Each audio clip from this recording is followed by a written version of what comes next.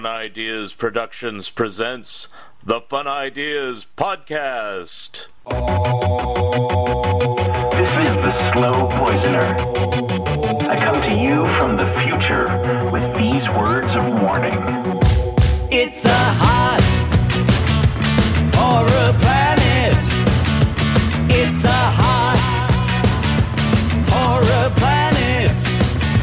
It's a hot horror planet.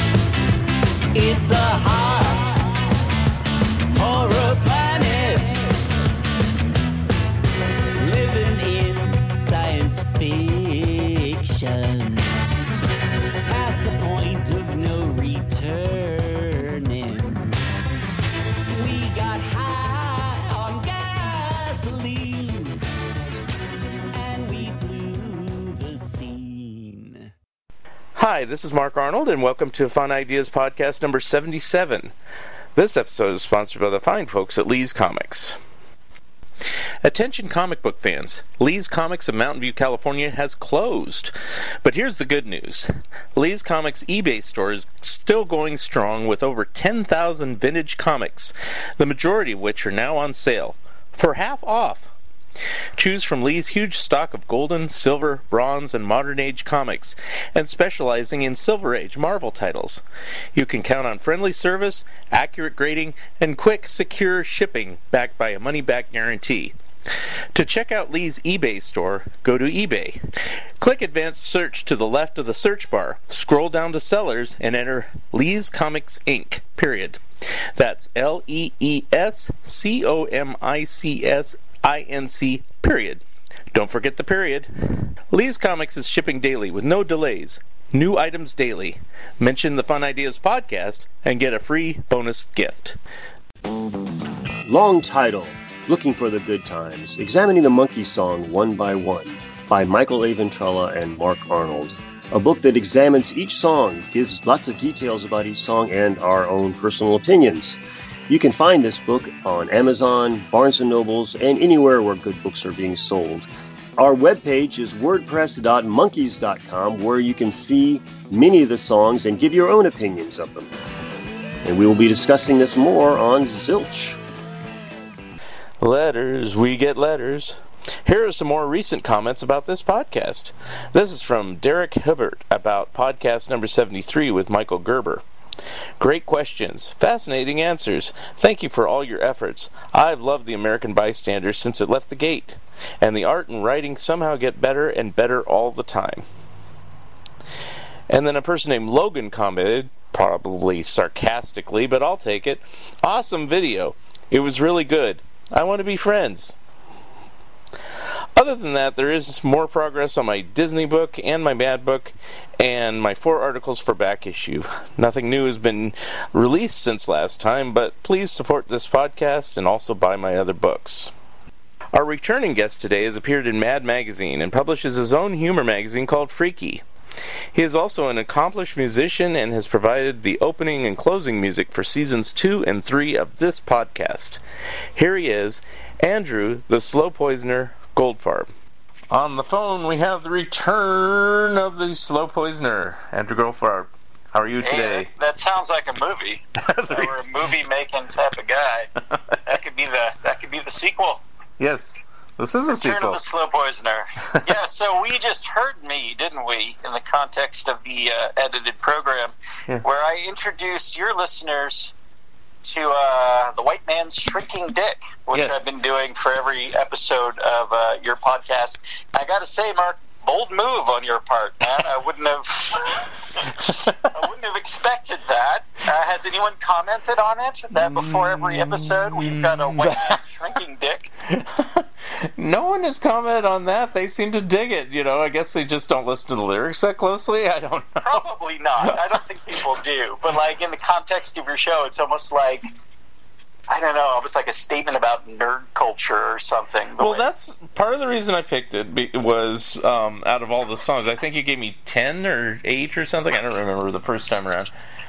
And I listened to them with Abby, and we just sat there and went through them all, and ultimately said, we like this one the best. And I knew about the lyrics myself, and then I said, screw it. If you're really offended, you'll let me know. But I guess now that we're talking about it, people go, wait, what? And then they rewind it back, and, they find out, oh, yeah, that does say dick in the title, doesn't it? Yep, every week. Yeah, I don't know if I should say this or not, but that was a reference to Trump. Yes.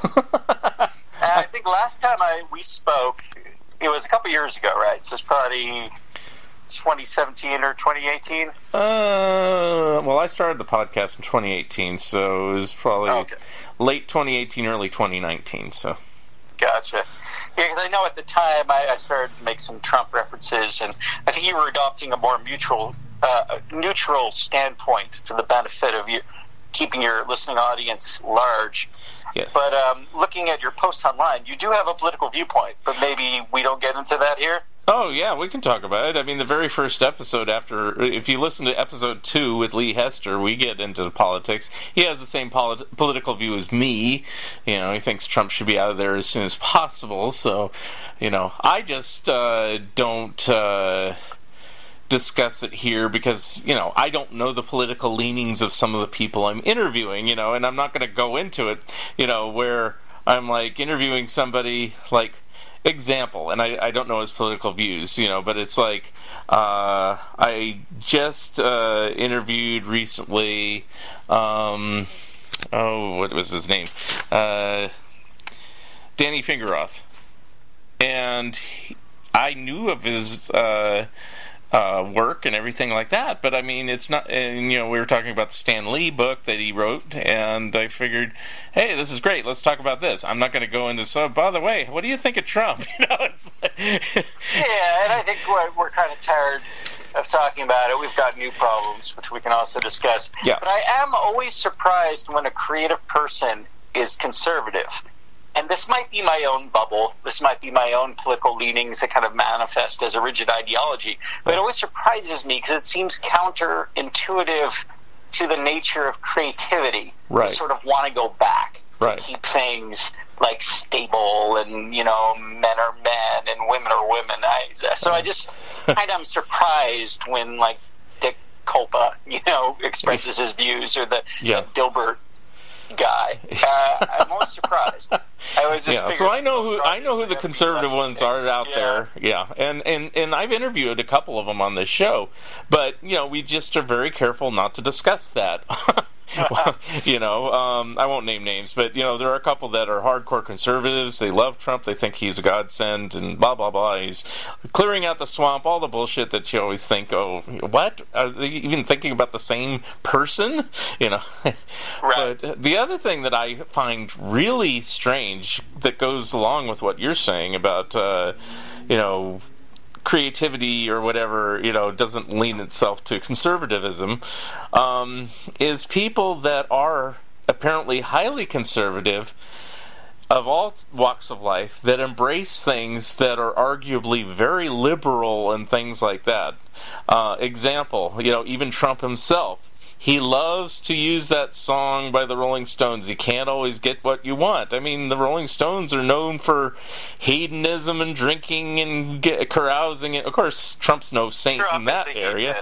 But I mean, it's like, it's like, but a lot of people are into that type of stuff that are supposedly really conservative, and it's like, to me, it's like, if you were really conservative, truly, you'd poo-poo all this Rolling Stones stuff and that devil's music and all that stuff. I don't know. Yeah, I know what you would listen to. Maybe like Elizabethan waltzes or something. Or Pat Boone and Anita Bryant, that type of stuff, good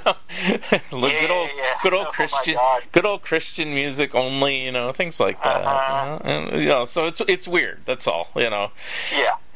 And and it's the other thing that I found funny in the last 3 years is, and this is because I am working on a book about Mad Magazine, but I've always posted the most recent issues of Mad, saying, "Hey, new Mad on sale." I've always been a proponent, as are you, of Mad, and these people get all pissy because they make fun of Trump every issue, and it's like, well, That's what Mad does. And they're going to, well, why don't they make fun of Hillary? Well, she's not the president. That's why they don't make fun of Hillary, and they have made fun of Hillary. Yeah, there's that great cover where she's Mad Max Fury Road. It's exactly, yeah. I think. And if she had become president, we would probably see a dozen covers with her on it by now. But people go, well, I remember I liked Mad when it wasn't so liberal. And I go, when was that? 1951? It's like it's always been, liberal or whatever. They think it suddenly turned, liberal in recent years. And I've had to cite examples. I said even Harvey Kurtzman did things against McCarthyism and stuff way back in the comic book days. So it's like it's not a conservative-leaning publication. It used to make fun of Nixon. I mean, it did make fun of Johnson and Kennedy and everybody else, but it's always really, really hard on the hippies, though. Yeah. So you got to give them credit for being equal-handed there. I think some of the best Mad magazines are from the late 60s when they're just mocking hippie culture, and before that they tackled the beatnik culture in the same way, and that's just so ripe for humor. I mean, I'm kind of a hippie myself, and hippies are ridiculous.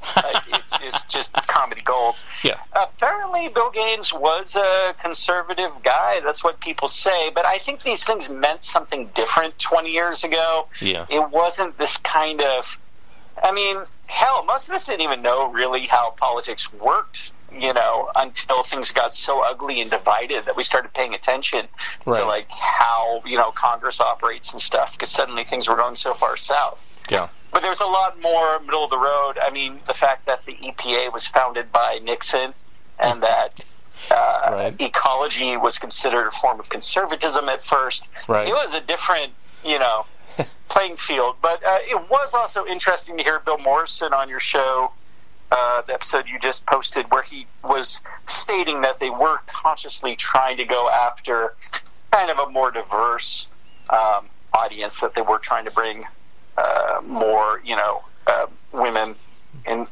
non-white, readers into the fold, which isn't necessarily a liberal or a conservative idea, but that they were expressly, expanding its base in a progressive way. Right.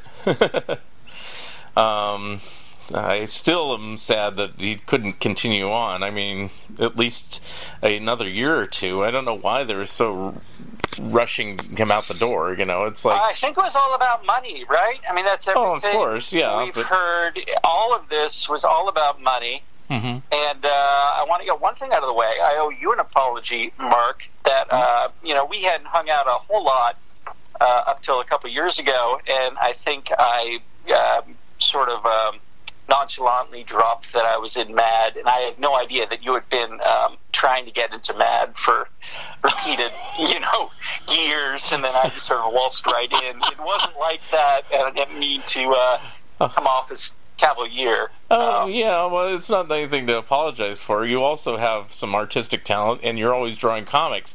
I kind of abandoned drawing comics years ago, so it's my own dumb fault if I just don't pursue it as strongly as I once did. I just have gotten upset with MAD, and this is where, if I'm jealous, it's like I submitted a few ideas here and there because I said, ooh, this is perfect for MAD. And then I get their form rejection letter, which I don't know if you've ever received a rejection letter. It sounds like you haven't. But if you have, the typical rejection letter is a form letter that has like all these little check boxes.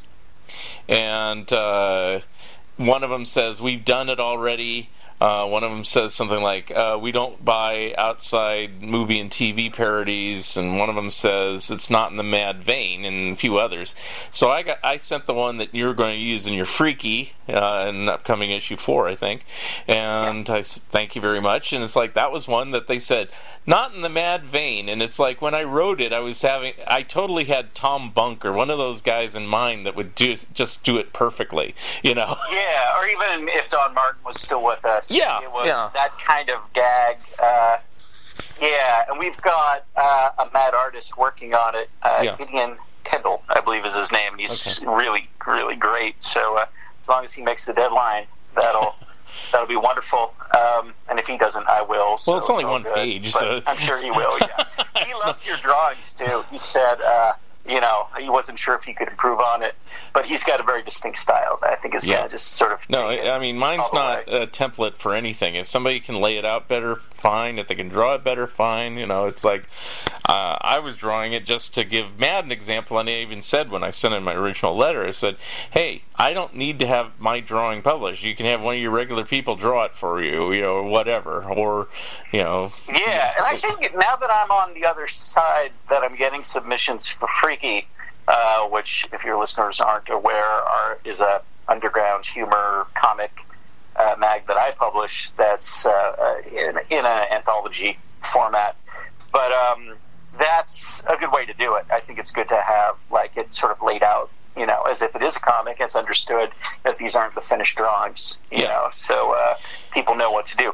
It was interesting, your conversation with Peter Bagg just the other night that sort of touched on that same subject, and he was also saying that that's a good way to do it, sketch out what you have in mind.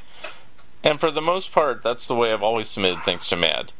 Now, I never have... Maybe I just don't make it professional enough, but I always put a typewritten letter, but I mean, I always have my actual example just on 8.5 by 11 sheet of paper, What? Mark, I don't think it's you. Yeah. I was really struck recently by something I read in Steve Martin's autobiography, and he was talking about auditioning for movies and TV. Mm-hmm. But I think it applies to anything like that. Yeah. That he thought the chances were slim, just because whatever he was offering at the time would have to align to the taste of the particular editor or artist that was reviewing the work, and it would also have to align with whatever project they were, getting going at that moment. So it's like all these kind of things need to align in order to get work submitted. Right. And probably, I think you've talked about this too, the way to do it is to just continuously do it, and eventually they get to know you and your work, and they get you in. Right. But I thought about this myself, because after Mad kind of went mostly reprint, I was thinking, well, should I try to submit to other magazines? And I did submit something to The Bystander, but ultimately I figured, you know what, I could waste years just trying to get into someone else's publication. Right. I should probably just concentrate on my own, right, that I've got control over, Yeah. And that's one of my hopes, with the newsstand implosion. I think people that want to see magazines out there will create their own, Yeah.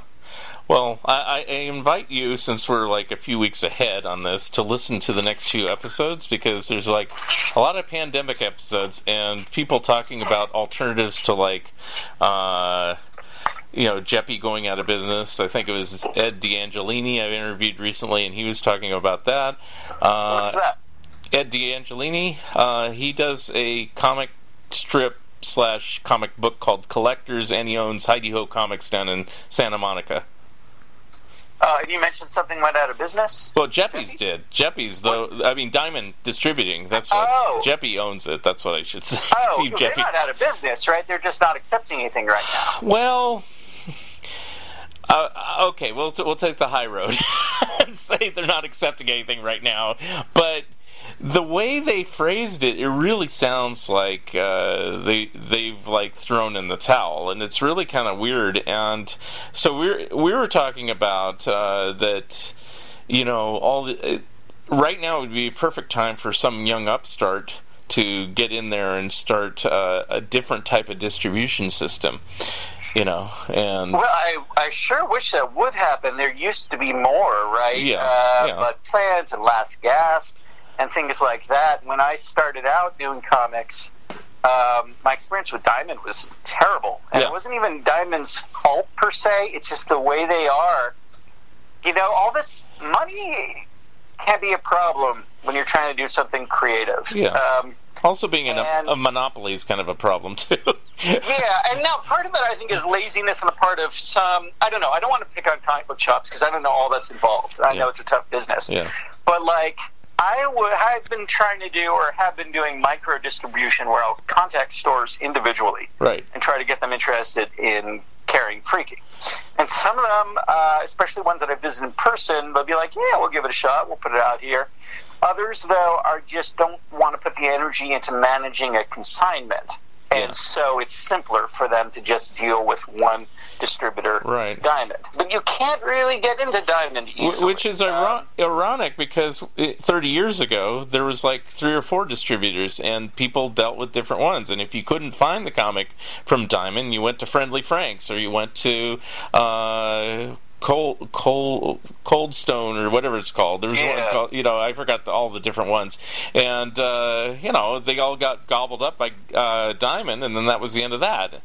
Right. I mean, it seems like that was a looser, funkier time in general. I mean, for all mediums, for music, for film, like it wasn't as corporatized and centralized. Right. On the other hand, there's such an increased tools for the creator now with the internet and with for self-publishing and things like that it seems like this would be a ripe time to reformulate. I mean, everything's got to reformulate after this pandemic, and it's either going to be looser and funkier in general and more democratic, and everybody gets a little better slice of the pie, or it's going to be a complete shit show where it's just 1%ers and only the most corporate of media, etc. I don't know if it'll go that route, because there's always enough of us 99%ers that are going to take over the world. Well, and sometimes a pandemic is a good motivator to kind of recalibrate. I mean, who knows? Who knows what'll happen? But so I definitely wouldn't mourn Diamond, but I don't want to see all the comic shops destroyed, certainly. And I know this is going to be tough already. I mean, do you think that's ultimately a good thing or a bad thing for the independent comic retailer that Diamond would disappear? When I was talking with Eddie, and then Lee at Lee's Comics, he closed his store, but he had intentions to eventually anyway. He has had the motivation to switch everything online gradually over time anyway, and now he is completely online. All these other stores that have stores, in the short term, they're going to have to do some sort of online sales or do some curbside service, kind of like takeout food. Now that no new comics are being distributed, well, that kind of negates anything of that, so it's just a back issue market. Do people order online just in general through Amazon, or do they order online directly through the store or through eBay? And Lee's thing is through eBay, and he does well with it, and that might have to be the model to go for if this pandemic lasts a significant amount of time, is just ordering directly from each shop. They post their wares, and if you want it, you order it and get it mailed directly to your house. The downside is you can't flip through it and see that it's the same condition that they're saying it is, but that's a whole story. That's interesting. But then for people that are creating books during this time, like my friend Casanova Frankenstein has a book that just came out on Fantagraphics. Yeah. Fantagraphics are still somehow shipping stuff.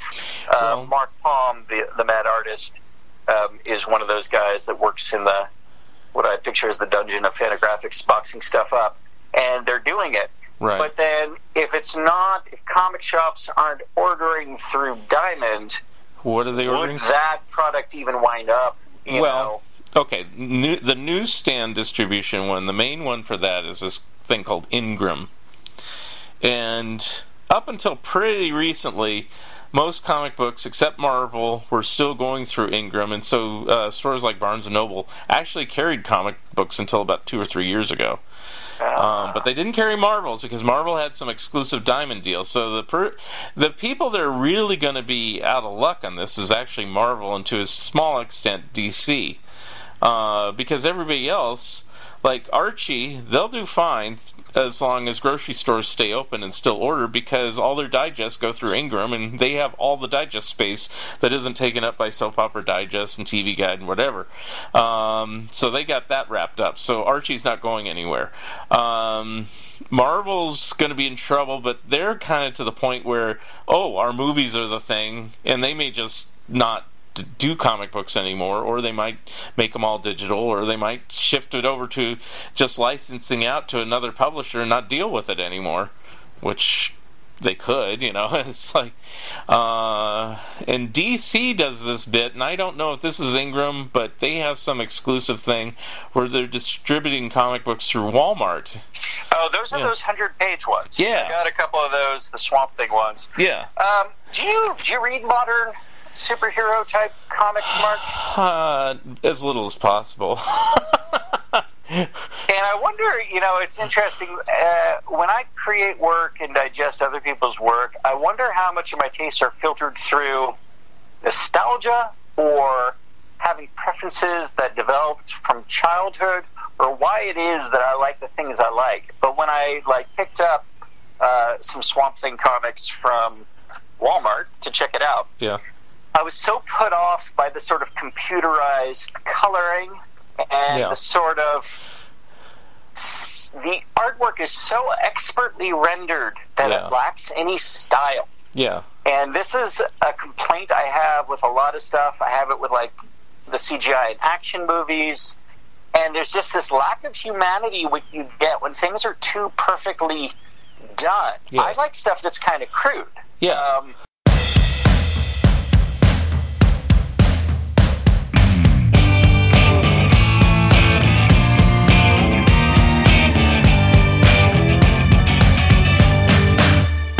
Got a glitter on my trigger finger grinding. I could do better, but this heavy weather's got me. I've been gilding a turd. Oh, how absurd to not be a bird.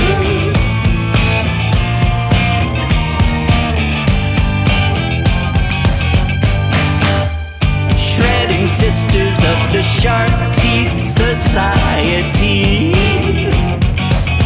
Dirty drinking down the sweet soil, slurping earthy.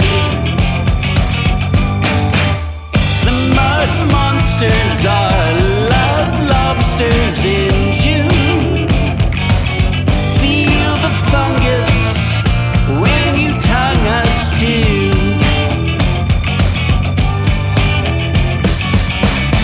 I was painting a turd. Oh, how absurd to not be a bird.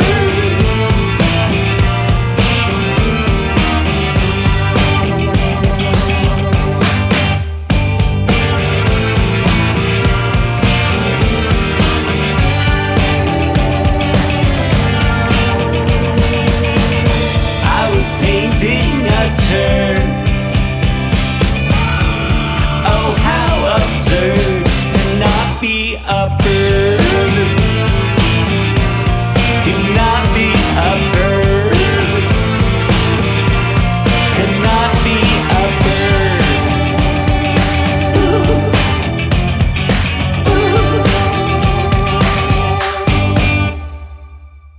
And that has that sort of weird human element, like Swamp Thing. If who was the original artist? The guy that did the really amazing. Oh, yeah. I can't even think. What I mean. Yes, I know. He did the first 10 issues or so, way back when. Yeah. Swampier than a real swamp looks. It had that really over the top. It's right on the tip of my tongue. This guy's I think driving it's me Bernie crazy. Wrightson, but that's not. Yes, that's who I meant. Oh, okay. All right. I was going to get my price guy because sometimes I can't think of anything, and then any other time, of course, that's right, Bernie Wrightson. Yeah. Yeah. Now he is amazingly technically talented, but he had a real flavor that was his own. Just where you can just tell it's his right away. Most of the comic artists that I see doing DC and Marvel and things like that, I can't really differentiate too much one style from another. Yeah. They're all super professional. It's all expertly rendered. But I'd rather look at something that looks funky and almost bad, like Ditko or something. Yeah. But it's got that individualism to it. You know what I mean? Well, for me, it's I don't know what it is. It's I have these silly rules that you don't have to subscribe to, but it has something to do with what my tastes are. I'll use Superman because that was the one I picked up. I picked up the first Superman and the first Batman of those 100-page collections. And they had like one story that was reprinted from the 70s, and that was the only one I really kind of enjoyed. And I go, why do I enjoy this one and not the other ones, and especially the new one? And it's not only because it's rendered so perfectly digitally like you're talking about, and probably all drawn on the computer. It's that there's this incessant need that you have to have every piece of action bleed to the outer edge of every sheet of paper, and you can't have frames anymore. And right. I don't know, there's something about, like, you know, I think it's one of the reasons why I like the aesthetics of, like, Peanuts with Charlie Brown. You know, the 4-frame box, you know, it's like, yeah. You know, it you know, and you don't go outside that frame. You know, it's against the rules, you know, and it's like, it just creates, this is comics to me. But when you suddenly have, you know, this guy hitting the guy in the other frame, or a full page of just some wild action or something like that in some impossible, you know, setup and, you know, physical direction, it's like, Yeah, it can be a bit much. I wonder if we got that from manga. It feels like maybe manga was first with doing. Yeah, and I'm not a fan of that. So, you know, and I hate to say that if anybody's a manga fan. In fact, I interviewed, I won't name names, everybody can listen to all the episodes. You know, it's like certain people are big manga fans and actually do them. It's not my favorite. You know, I don't like anime much either. I like Speed Racer and Kimba, so that shows you how where my and Astro Boy. That's where my anime begins and ends in the 1960s. So, you know, it's like, yeah. Well, one of my intentions for Freaky, which for those that haven't seen it, and by the way, I'm happy to provide free sample copies to anyone that is interested, which has gotten a little guff, so we'll talk about that in a minute too. Is it being more of an entry-level avenue for comic artists? Yeah. Because I was seeing a lot of my friends were doing really good work and putting a lot of energy into creating stuff that I really liked, but it was going out just in editions of like 20. That maybe 15 people were seeing it. Yeah. And it was just at, you know, zine fests or posted online or something like that. And some of it I thought was really good. It was the kind of stuff that I wasn't seeing published by anyone else. Right. Like, I tend to like monster humor and like offbeat and surreal funny stuff. Yeah. Either comic strips or gag cartoons. I think for me, one of the formative influences was Plop. Yeah. From DC Comics in the 70s, where it was this sort of dark humored, really stylish, almost like underground comics. I think some of the people were from underground comics, but they were getting mainstream exposure, and there were some EC artists in there as well, doing really over-the-top wild stuff that was just kind of mind-bending and also a little dark, but also funny. And I got the first issue, I think when I was maybe 8 or something, and that was like a formative influence. And I wanted to try to provide that kind of material. And a number of my friends were doing stuff like that. Like the artist Nick Caesar in Fremont, he's mainly a painter of kind of humorous horror themes, but was creating a comic strip on almost a daily basis that took his experiences he was having in his life, but put them in the format of a gag cartoon involving a mosquito and a spider. So, like, if he got sick off of some bad beer, like some expired beer, he would have a comic cartoon about, like, his mosquito alter ego discovering this catch of, you know, bad beer, and the spider warning him not to drink it, but him doing it anyway. And it was just a way I think he was sort of expressing himself. But I saw it, it's like, wow, this is really good, you know, and it was getting like 6 likes on Facebook. And, you know, more people should see this. Yeah. And I had the desire to incorporate other people's work as well as my own in some sort of ongoing format to try that out. So it wouldn't just be about me, but would sort of present this thing that I thought was lacking, which was something along the lines of Plop, you know, but that you didn't have to be an industry veteran, you know, and an expert to get into. I couldn't pay those kind of rates anyway. Right. But I also wanted it to be, to me, like sort of an analogy of like if Mad is like thinking about music, there'd be these venues, you know, because I play as a one-man band or used to play as a one-man band. There'd be venues where like all the like hot artists would play and the established artists, and it was expensive and it was tough to get a gig there, and there was just a lot of expectations, and that was kind of like Mad. And, you know, understandably, they get the best artists, and they have to pay them well and everything.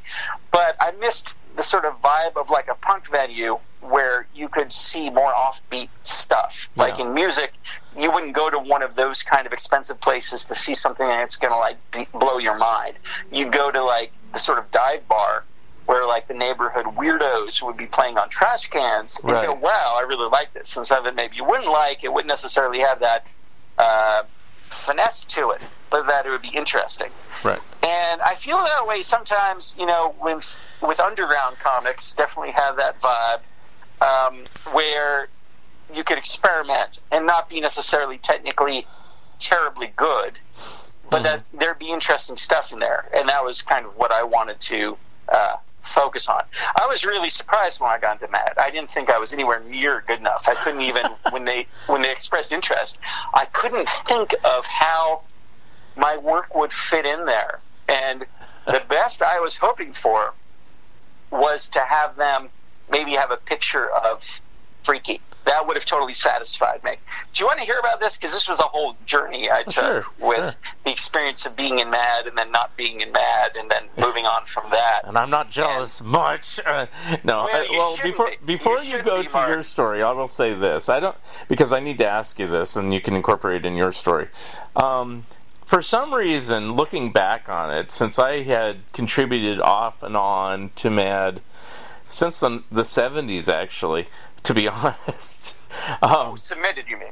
Submitted things, yeah, just off and on since the mid 70s when I said it, but for some reason, even though I would read Crazy and Cracked and National Lampoon and all the other ones like that, it never occurred to me to submit to any of the other publications. I just wanted to be in Mad for some dumb reason. I thought Mad was it, and Mad was probably the most closed shop of all of them. And I'm looking back on it, I go, dummy, you could have gotten into Cracked. But anyway, so go with your story and tell me your stories from the 70s on. I guess I don't know when you started. Okay, well, I mean, I grew up with Mad. My dad was a fan going back to the 50s, and he had a big stack, and I think either subscribed or kept picking them up into the 70s, so there's all kinds of like weird Watergate humor that I was reading as a 6-year-old, you know what I mean? Right. But he even had one of the EC comics, and he had a lot of them from the 50s and the 60s, and so my brother and I just devoured those. Weirdly, even before I could read, I was aware of Alfred E. Newman, because I would go to bookstores and libraries with my parents, and I was really attracted to that face, the gap tooth. So I would play this game where I try to find all of them that I could, on the paperback racks and stuff. So, and I think that's maybe that kind of thing is the reason why you were submitting just to Mad, is that it was a part of the cultural fabric in a way that the others weren't. Yeah. The others were viewed at the time like sort of imitations or ripoffs. Right. To be honest, now I find Cracked and Crazy and especially Sick as interesting. Maybe because I wasn't exposed to them as much back then. But there's, similar to what I'm talking about with Freaky, there's some stuff that wouldn't get into Mad just because it was incompetent, but it had these weird, crazy germs of creativity in it that are more exciting than seeing something that is competent but that doesn't have that, element of madness, maybe. But, so getting back to it, so Mad was a thing, that I was very aware of. And then I got into comics and Plop and Plastic favorite superhero. So definitely it was funny stuff that I kind of gravitated towards. And I had Richie Rich's and Archie's. Archie's Madhouse is the one I like the most now. But at the time, I think my brother had a large collection. And then I don't know if we talked about this last time, but I sort of moved away from art and got really into music and was playing in punk bands and stuff. But then when the sort of indie comics started coming in the 90s, where there were a lot of these black and white, lower budget, creator-owned stuff. Like, I don't know if you're familiar with them, but I was really influenced by Rockin' Bones, which was Darren Marinook. He's in my Freaky number 3. He does these kind of rock and roll, sort of 60s inspired comics. And Al Frank and Tad Martin was a comic put out by Caliber, and he's now on Fantagraphics. And it was a really wild kind of film noir type punk influenced sort of collage technique. Anyway, these weird things, and hate, and 8-Ball and stuff like that. So that was happening. I was thinking, wow, I should, do this. And because I was always I would draw stuff, and I had some ability at it. I didn't approach it too professionally, except I did figure out how to use a brush. I had one conversation with someone that knew something about comics and said, a lot of that's done with a brush. And I found that was a really interesting technique. And I never managed to use a dip pen, but the brush, I developed kind of my own style with it. I mean, far from the kind of professional level, that like a real, quote, comic artist would do. But I had my own sort of style happening. I was drawing Ogner Stump was my hero. I basically didn't want to have to think of what to do with my life, so I was going to draw these Ogner Stump cartoons. I was going to do 1,000 of them. Ogner Stump's 1,000 Sorrows. Each one would be like a different thing that I thought was a problem in the world. So it would take me 100 years to finish, and thus I wouldn't have to think about anything. So I was pretty diligent about that. I got to number 150 or something. And it mutated in different ways. Like for a while it was in Pork, so I kept a much more simplified style when I was doing that. Prior to Pork, there were a lot of sort of tabloid-sized free local comic newspapers that existed in various cities for various periods of time.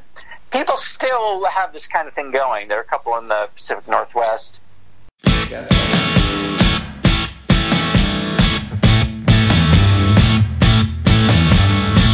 Shoveled under the shitstorm, kinda wishing I wasn't born, rolling under tables, sticking to the gum, waiting for a package, ain't never gonna come. Get up, Crap Mountain, get up. Crap Mountain, get up. That mountain of crap, and don't fall back.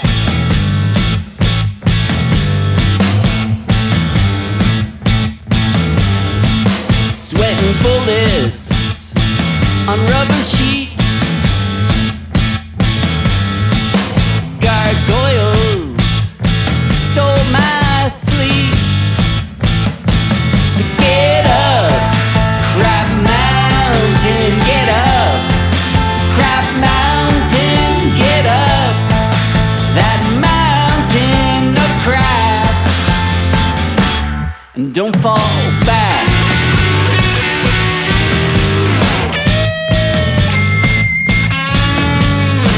Traded my good arm for a sandwich, but the mustard's gone blackish. Headed home to a cardboard hut with duct tape doors. At the price I'm paying, be glad it isn't yours. Now get up, Crap Mountain.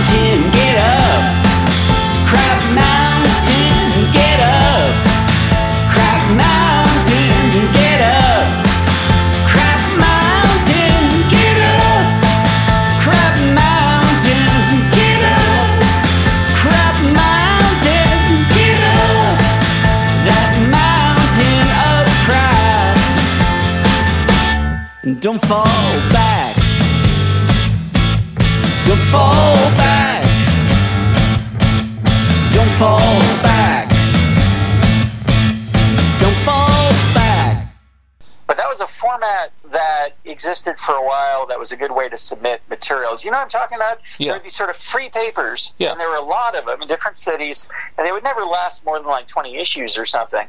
But they would have all kinds of weird underground comics and some like poetry and stuff, Right. and whatever.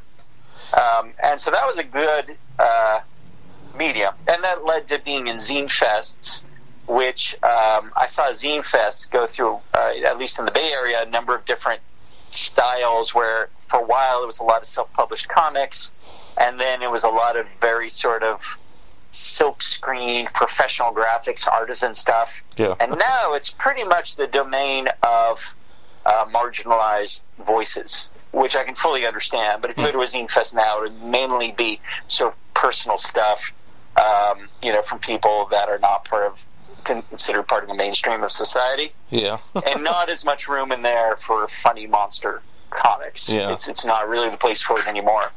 That's too bad. But so I was doing comics this whole time, and when I did my first issue of Freaky, so I was seeing people that were doing the funny monster comics, and there wasn't as much room in zine fests anymore for it. And I was partially inspired by British comics of the 70s. Have you ever heard of Faceache? No.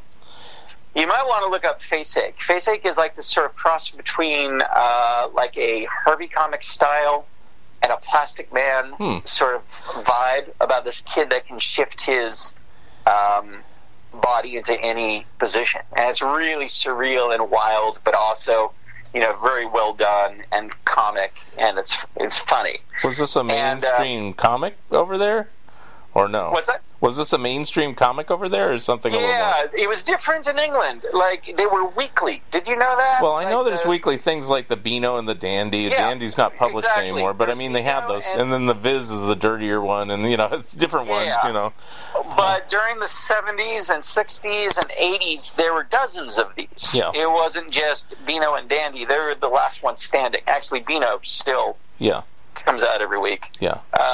But there was, in the 70s, there was a wave of monster humor that caught on. I think monsters were just big in the 70s in Yeah. general. Yeah. Because, I was a huge Famous Monsters of Filmland. Oh, yeah. And they had the Monster Times, and there's other Yeah. things, so, it's like... Yeah.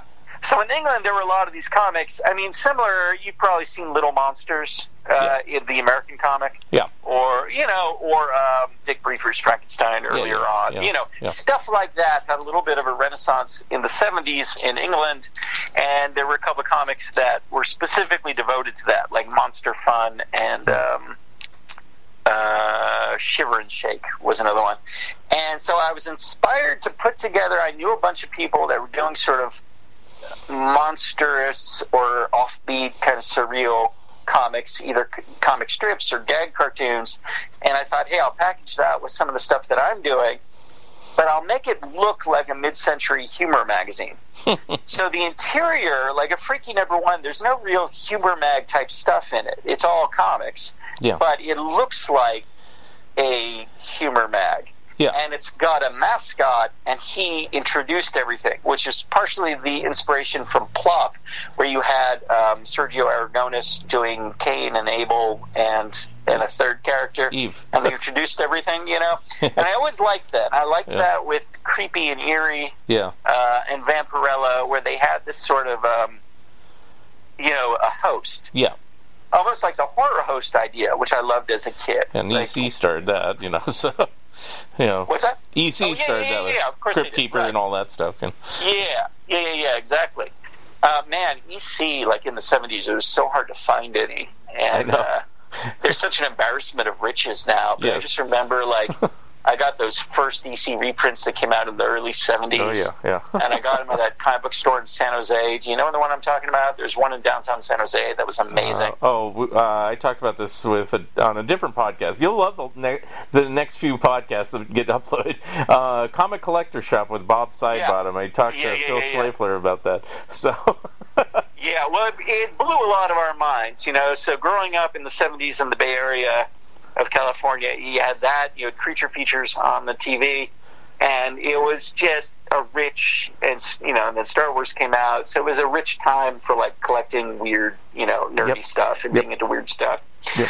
So I had a affection for that format, and so I did it magazine sized. I feel like magazine sized and black and white was something I liked that I was not around much anymore, other than the Creeps magazine. Yeah. It just seemed like it wasn't, everything was all glossy. Well, even that's a throwback, it's like, Yeah, that's because that's pretty recent, and they're trying to look like a Warren magazine, even to call their company Warrant.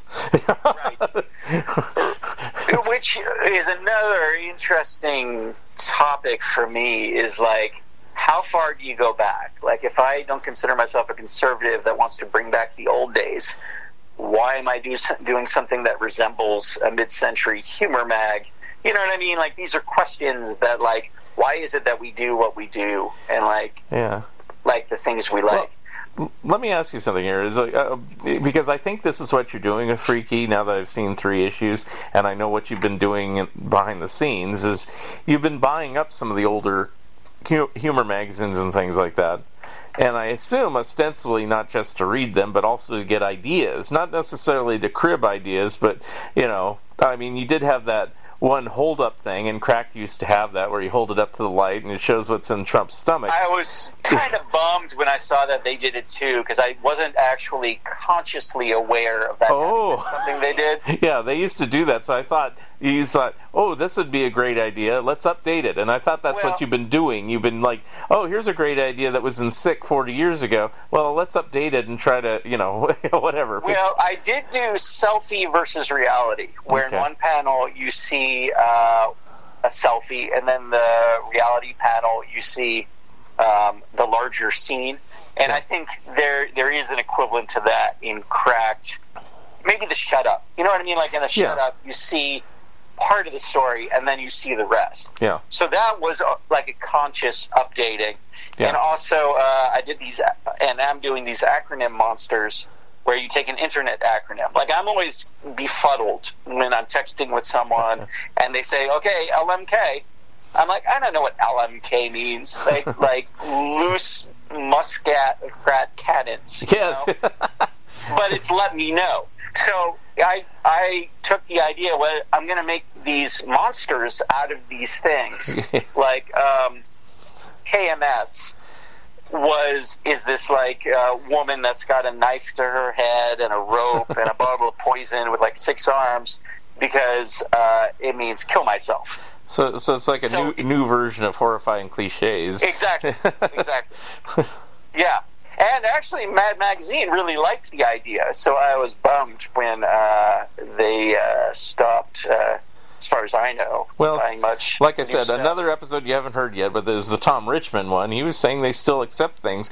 However, they don't accept TV and movie parodies, so they're not doing that. So you might have the ability to get, especially since your articles are short, an occasional one-pager in there. I mean, I don't know if it's worth it to you, but you've already been in there, so, I would love to be in it, but it's, they've only got so many pages these days. We'll get to that. Yeah, we'll get into Mad. So anyway, there was some of that, some of it intentional, some of it accidental with Freaky, but I definitely am now digging around.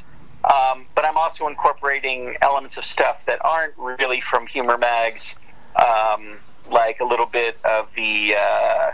I've got a few little stories that are kind of like Warren things, and I'd be interested in doing a little bit of tabloid news, like Weekly World News type stuff. Yeah. Because although they're still doing really good stuff online, and they talk about putting it back in print, they haven't, and I think there's room for more of that. Yeah. But kind of a vibe of like, the world is changing. Oh my God, is it changing, right? And a lot of stuff is disappearing. And I definitely felt this emotional connection with Mad Magazine that I think a lot of people feel. Yeah. And it has to do with our youth and the world that we knew. And I know it seems like you feel this way about humor mags, and they're probably even more a part of your life than mine. But that the fact that they aren't around can be a little, unsettling, because it's kind of like not having cheeseburgers anymore or something like that. And maybe cheeseburgers aren't good for you. Well, I always think, does anybody think anything's funny anymore? And it's like, it can't just be because you can do something instantaneously on Facebook or, anywhere on the internet. It's got to be more complex than that. Like, people don't have... It's like in the old... Let me say this. It's like the old days where there was 3 networks. And so, there was like 2 TV shows that everybody watched. So you either watch one or the other or nothing. And, everybody talked about it at school or at the water cooler at work the next day. So everybody knew about it. But now it seems like the only reason I can think of that humor has died in a magazine is because it's so fragmented now. Everybody doesn't have the similar experience anymore. Till this pandemic thing, now everybody has a similar experience again, but it's like, there's no humor magazine outlet for it. So well, I think that was definitely true as far as like movie and TV parodies, because there's such a wealth of, stuff where it was one of the reasons why I wasn't reading Mad in like the 2010s, until they sort of did the Bill Morrison stuff, because I didn't understand what they were making fun of. I was no longer part of like, I hadn't seen those movies, I hadn't heard those artists, I didn't know what any of it was, the video games, because by that time I was in my 40s, I'm now 52 or something, and it's like I was just out of the loop, so I figured it just kind of wasn't for me. Once this stuff happened with Trump, I got more into reading Mad because I felt like they were, a voice of sanity and critique. But it was also sometimes depressing to read, Yes. But I think when people said Mad was killed by the availability of that kind of humor in Saturday Night Live and on the internet, I think it's missing the point that it was illustrated by these great artists. Yeah. So the humor might have spread throughout the culture, but it's not the same when it's not drawn by someone that's got their way of communicating it. You know what I mean? Yeah. Nothing can replace Don Martin, and in that respect, it's unique. I think the other element here, though, is what happened to magazines in general, and that would be the internet, right? Yeah. And when Mad went through its changes, I got interested in why is that happening, and I'm still interested as I'm trying to do my own thing. It's like, why is it impossible? How do newsstands work? And this might be a boring conversation for folks. Another episode that you should listen to. See, I have all these ones that have all these answers. I interviewed Michael Gerber, who's the editor and publisher. You haven't put it out yet. I haven't put that out yet. There's all these ones I haven't put out yet. Okay. It's just because I'm so far ahead.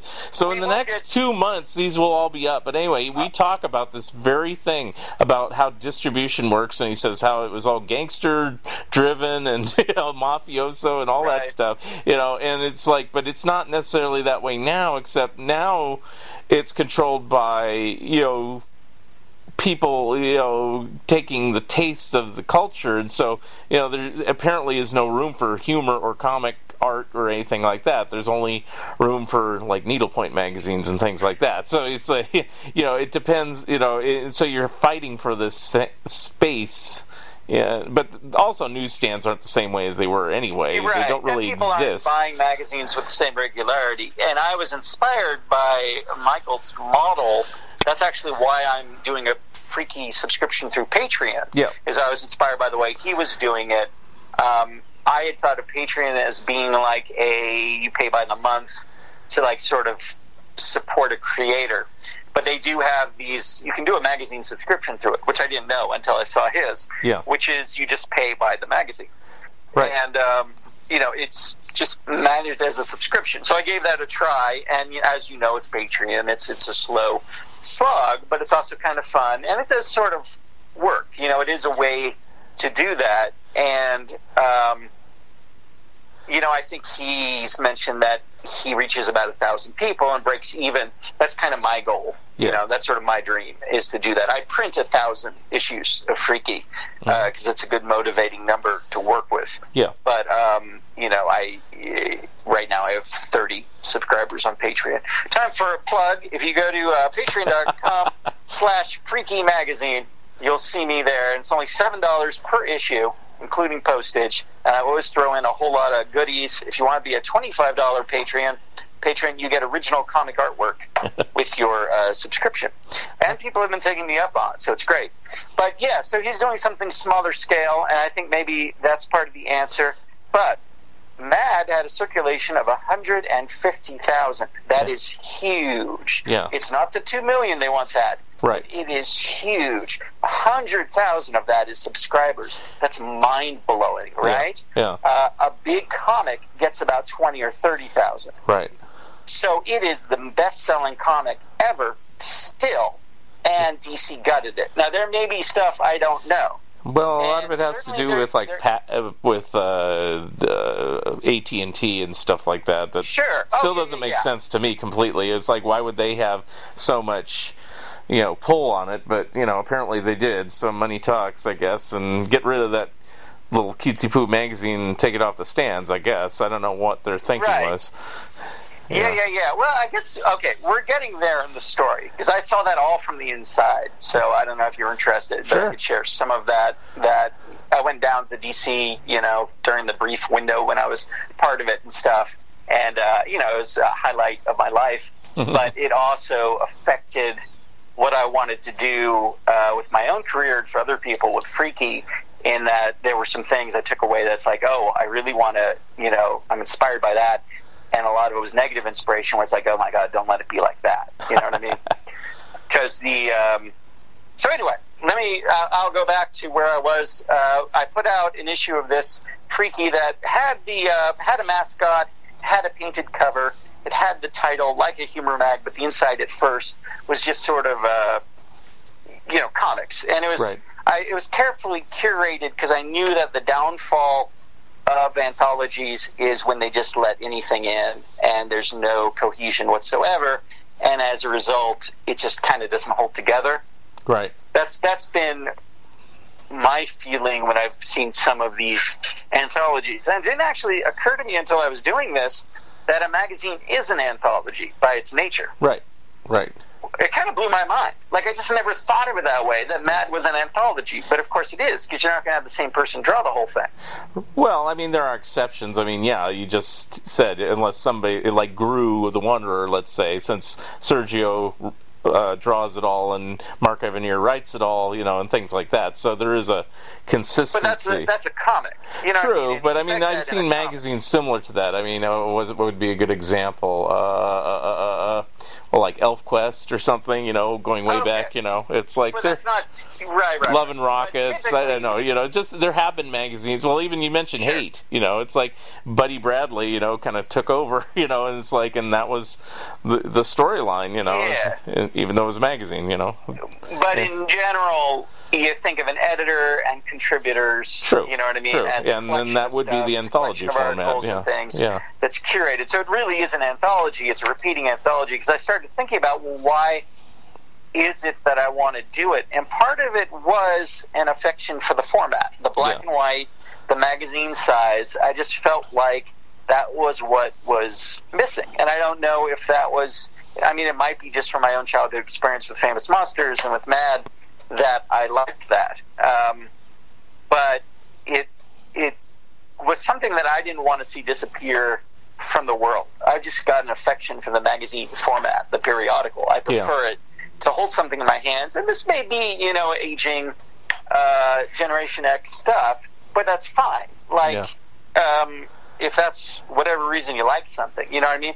But I didn't want to be completely retro and imitate all those elements, because I feel like it's dead energy. I don't want to try to really revive something in its entirety. To some extent, I was inspired by Pork, and what Sean was doing there was bringing back elements of culture that he thought were of value, and sort of reformatting them for modern era. And he took stuff from like New York 70s punk and magazines like National Lampoon and Screw, this sort of like hipster vibe, you know, from that era, and presented it for like the sort of indie garage audience of you know, the 20-teens, and it really worked. And he's created a whole like enterprise out of that with you know, buttons and stuff. You'd see people that looked like they stepped out of a Ramones video or whatever that were wearing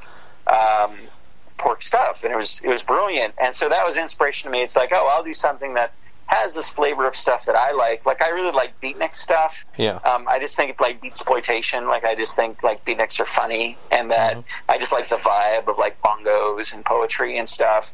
And so like I put a lot of that in there just because I think it's cool. You know what I mean? And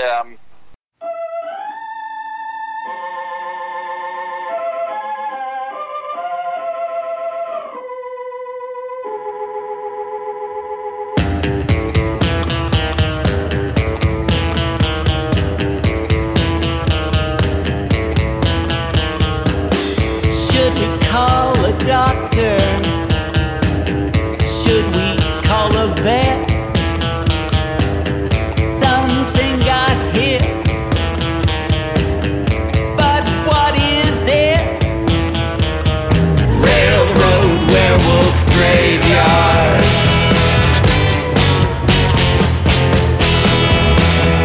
Railroad werewolf graveyard.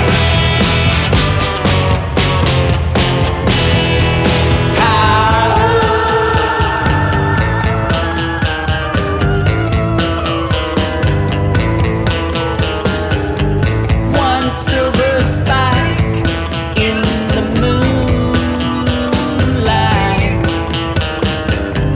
on Galesburg track, struck in the back.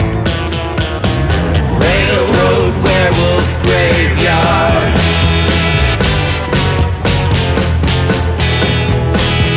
Railroad werewolf graveyard.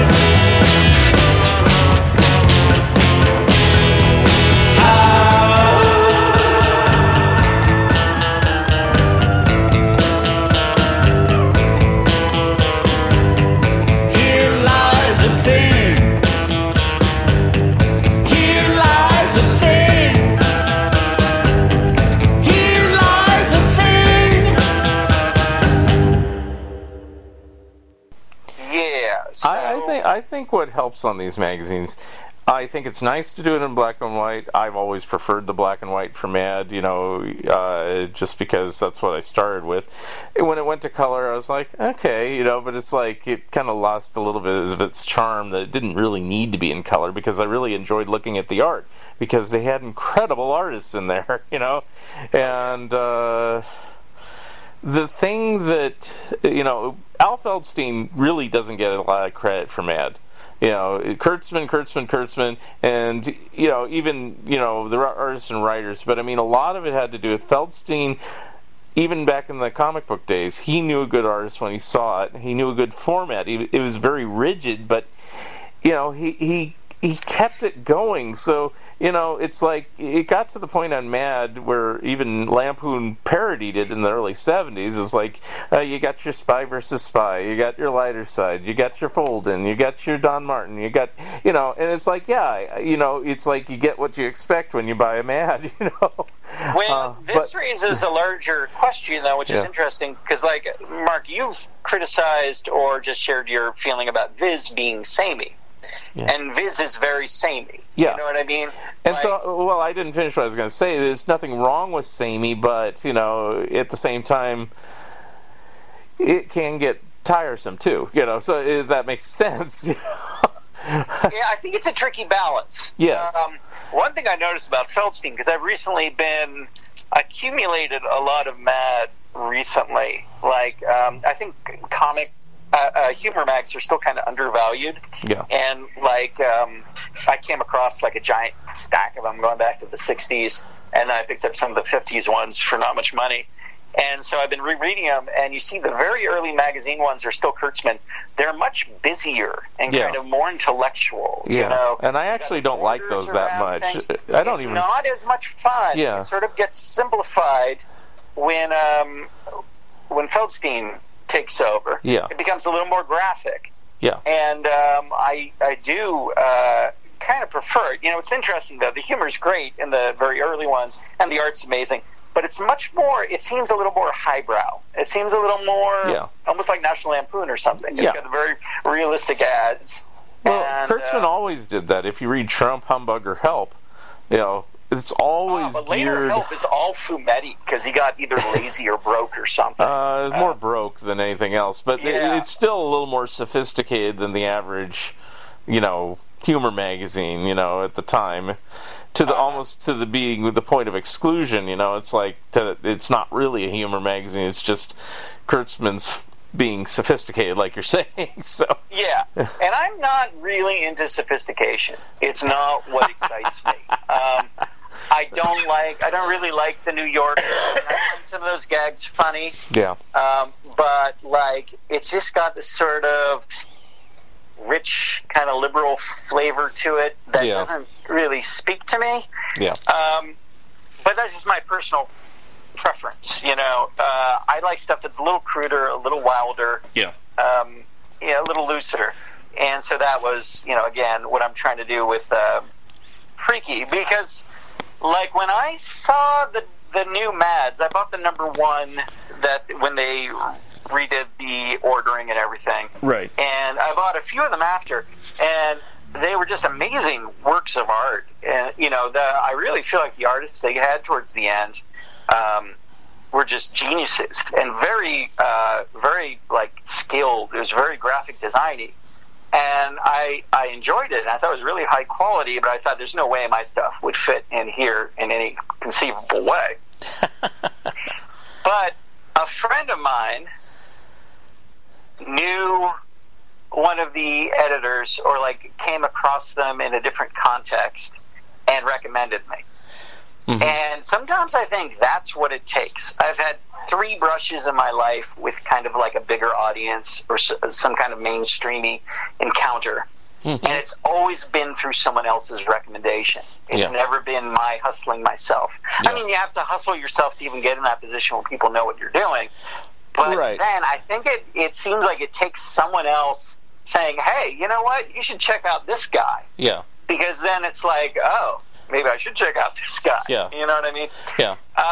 Exactly. And then just in one of those weird coincidences that I think is also part of the whole life's journey, the editor had recently been looking at my work because she saw a flyer hanging on a telephone pole or something. Oh, wow. And now, they're in L.A. What are the odds of seeing some flyer I did, you know, or even on the internet? Like, so that was sort of that weird sort of cosmic, karmic stuff that you see happens, I believe. Well, now, were you doing L.A. shows at that time, or? Yeah. Oh, okay. So you were going down there. So yeah, but LA's a big town. Yeah, I mean, of course. It was weird, you know. Yeah. And then it turned out later that she had even seen. I'm talking about Susie Hutchinson, who I think saved Mad. I think she's the hero of the latter day story. I think it's.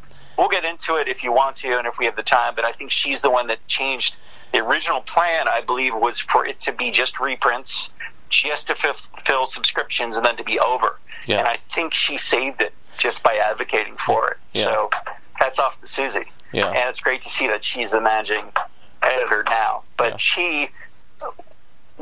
we'll get to that. Should I continue with this, or is this ground that you've already kind of covered? Well, I don't know where you're going with it. I mean, continue. We're going to Burbank with it, Mark. Okay. Do you want to go to Burbank? I mean, it can't be that long. I mean, the current series is only 13 issues, and the 13th one isn't even out yet. So it's like. There you go. I mean, it will be by the time this uploads, but you know. Yeah, I just checked my mailbox. It's not there.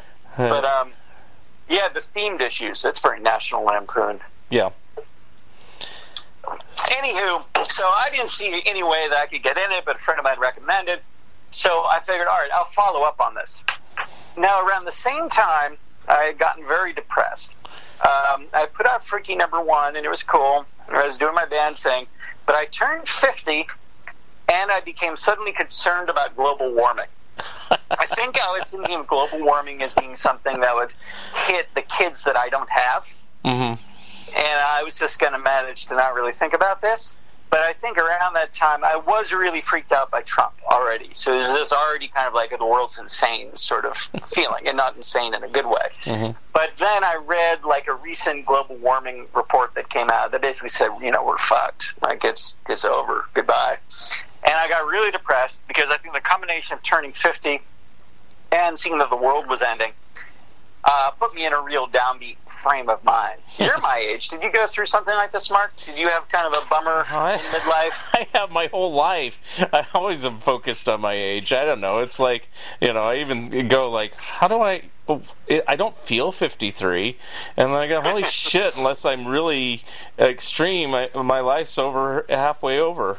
It's like, it's like no matter what I do, it's like, so. Right.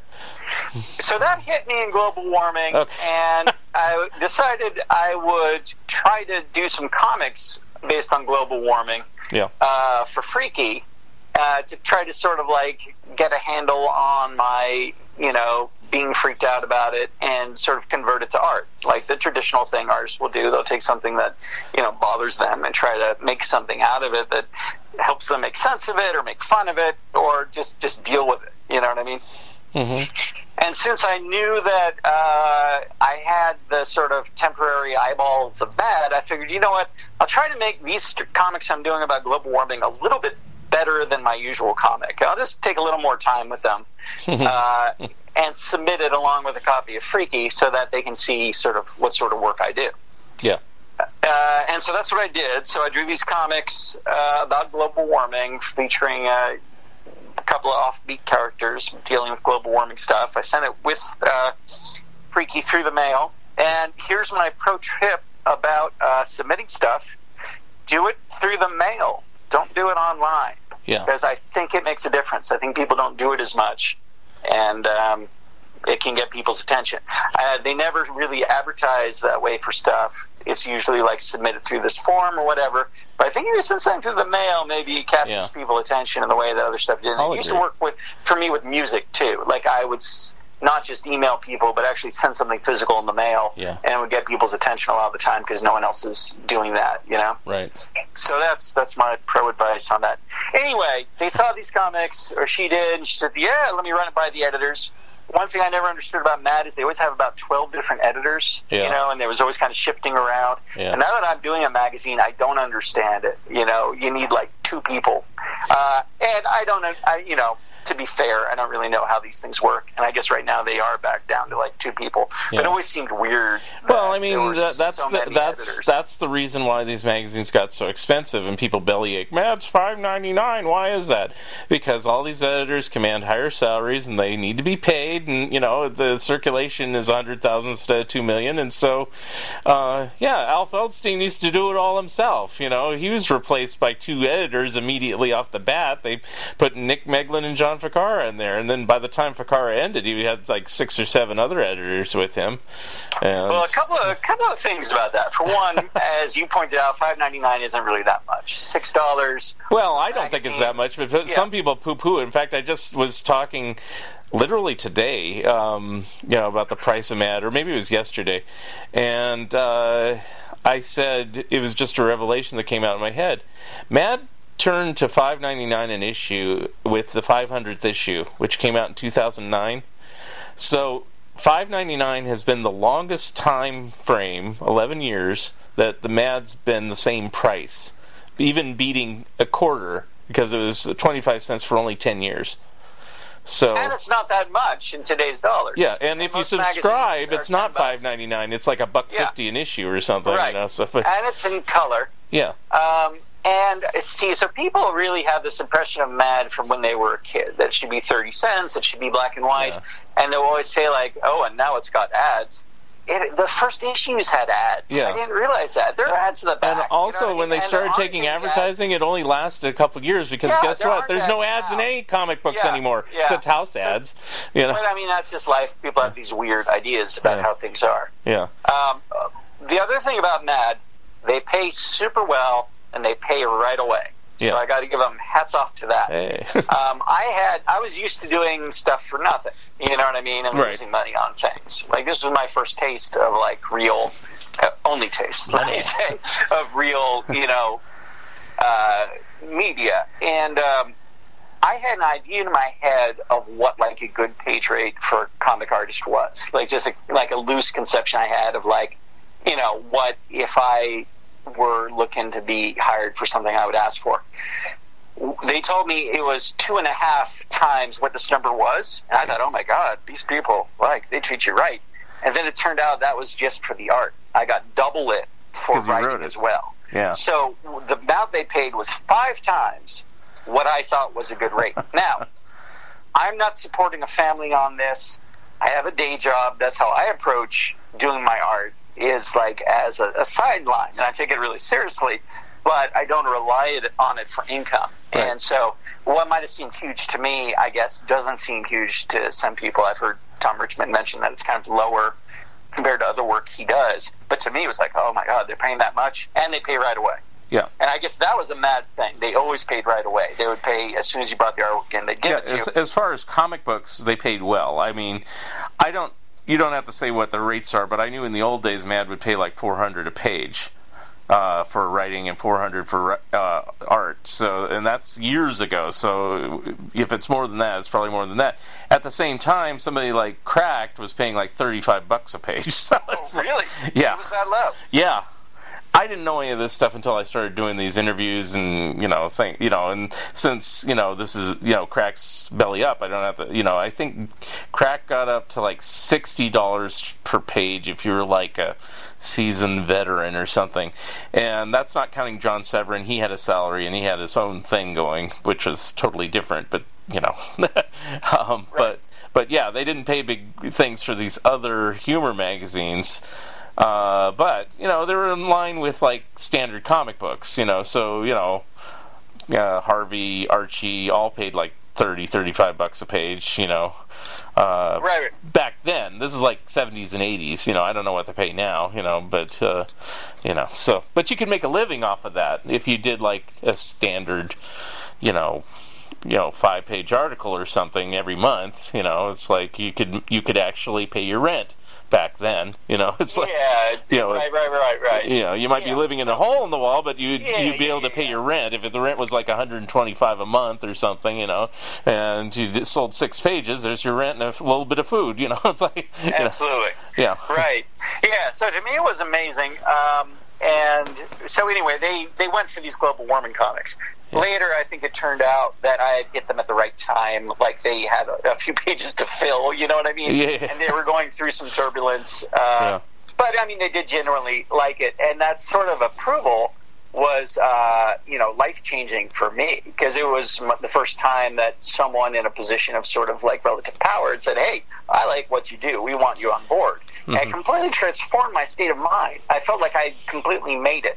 It lasted about 10 minutes. Yeah. But, like, for that 10 minutes, I felt like, oh my God, I've arrived. All is well in my universe. Right. Like, all my 30 years of, like, throwing stuff at the wall to try to do something creative had finally paid off. Yeah. And it was in the one sort of, like, avenue where I knew that, like, friends and family could understand and recognize. It's like, oh, you're in Mad, that's something. You know what I mean? Yeah. Like, if I told people I was in,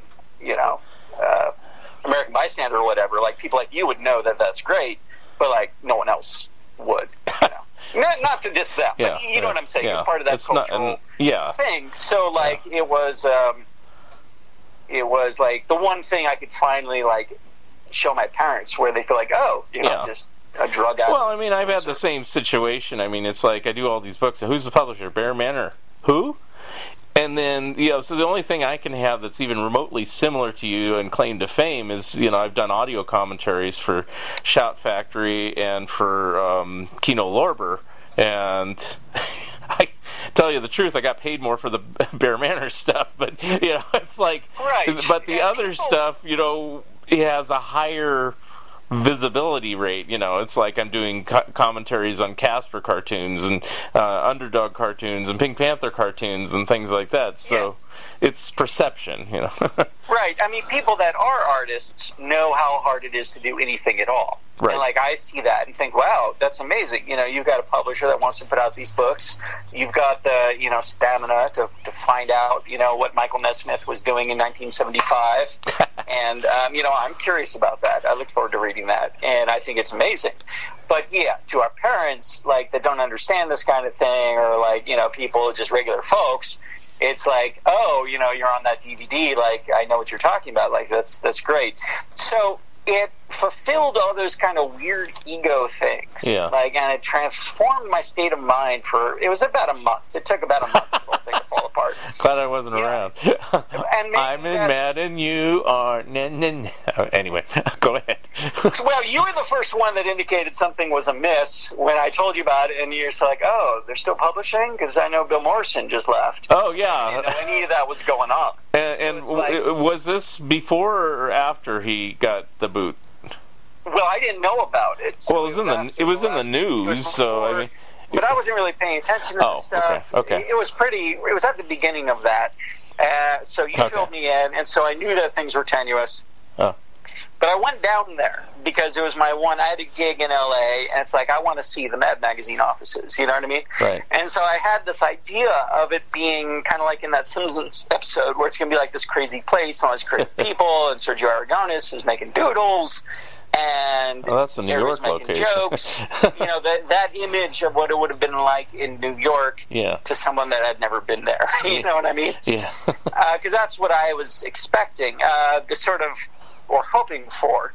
And the conversation was, it seemed like this was going to be an ongoing thing. It wasn't going to be just a couple of issues, but like I was now going to be part of the well, to fill you in on the timeline is so Morrison got unceremoniously removed in February of 2019.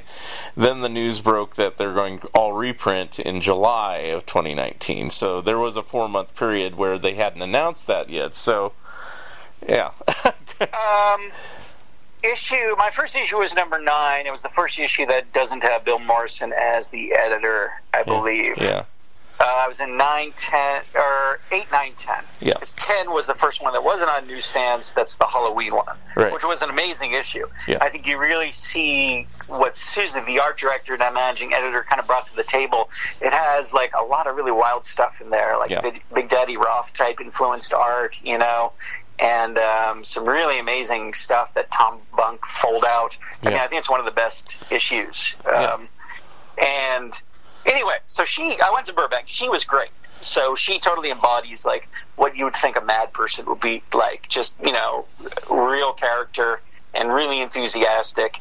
And this is in the DC office building. I didn't realize they were part of DC, but you go there. Have you ever been to Burbank and there? No, everything I've done with Mad has been in New York. So, well, you probably saw the real thing. I think I saw the recreation of it within the DC offices. So it was in the DC offices then too. I didn't go when they were on Madison Avenue, way back when, but or 3rd Street or Lafayette if you go way back.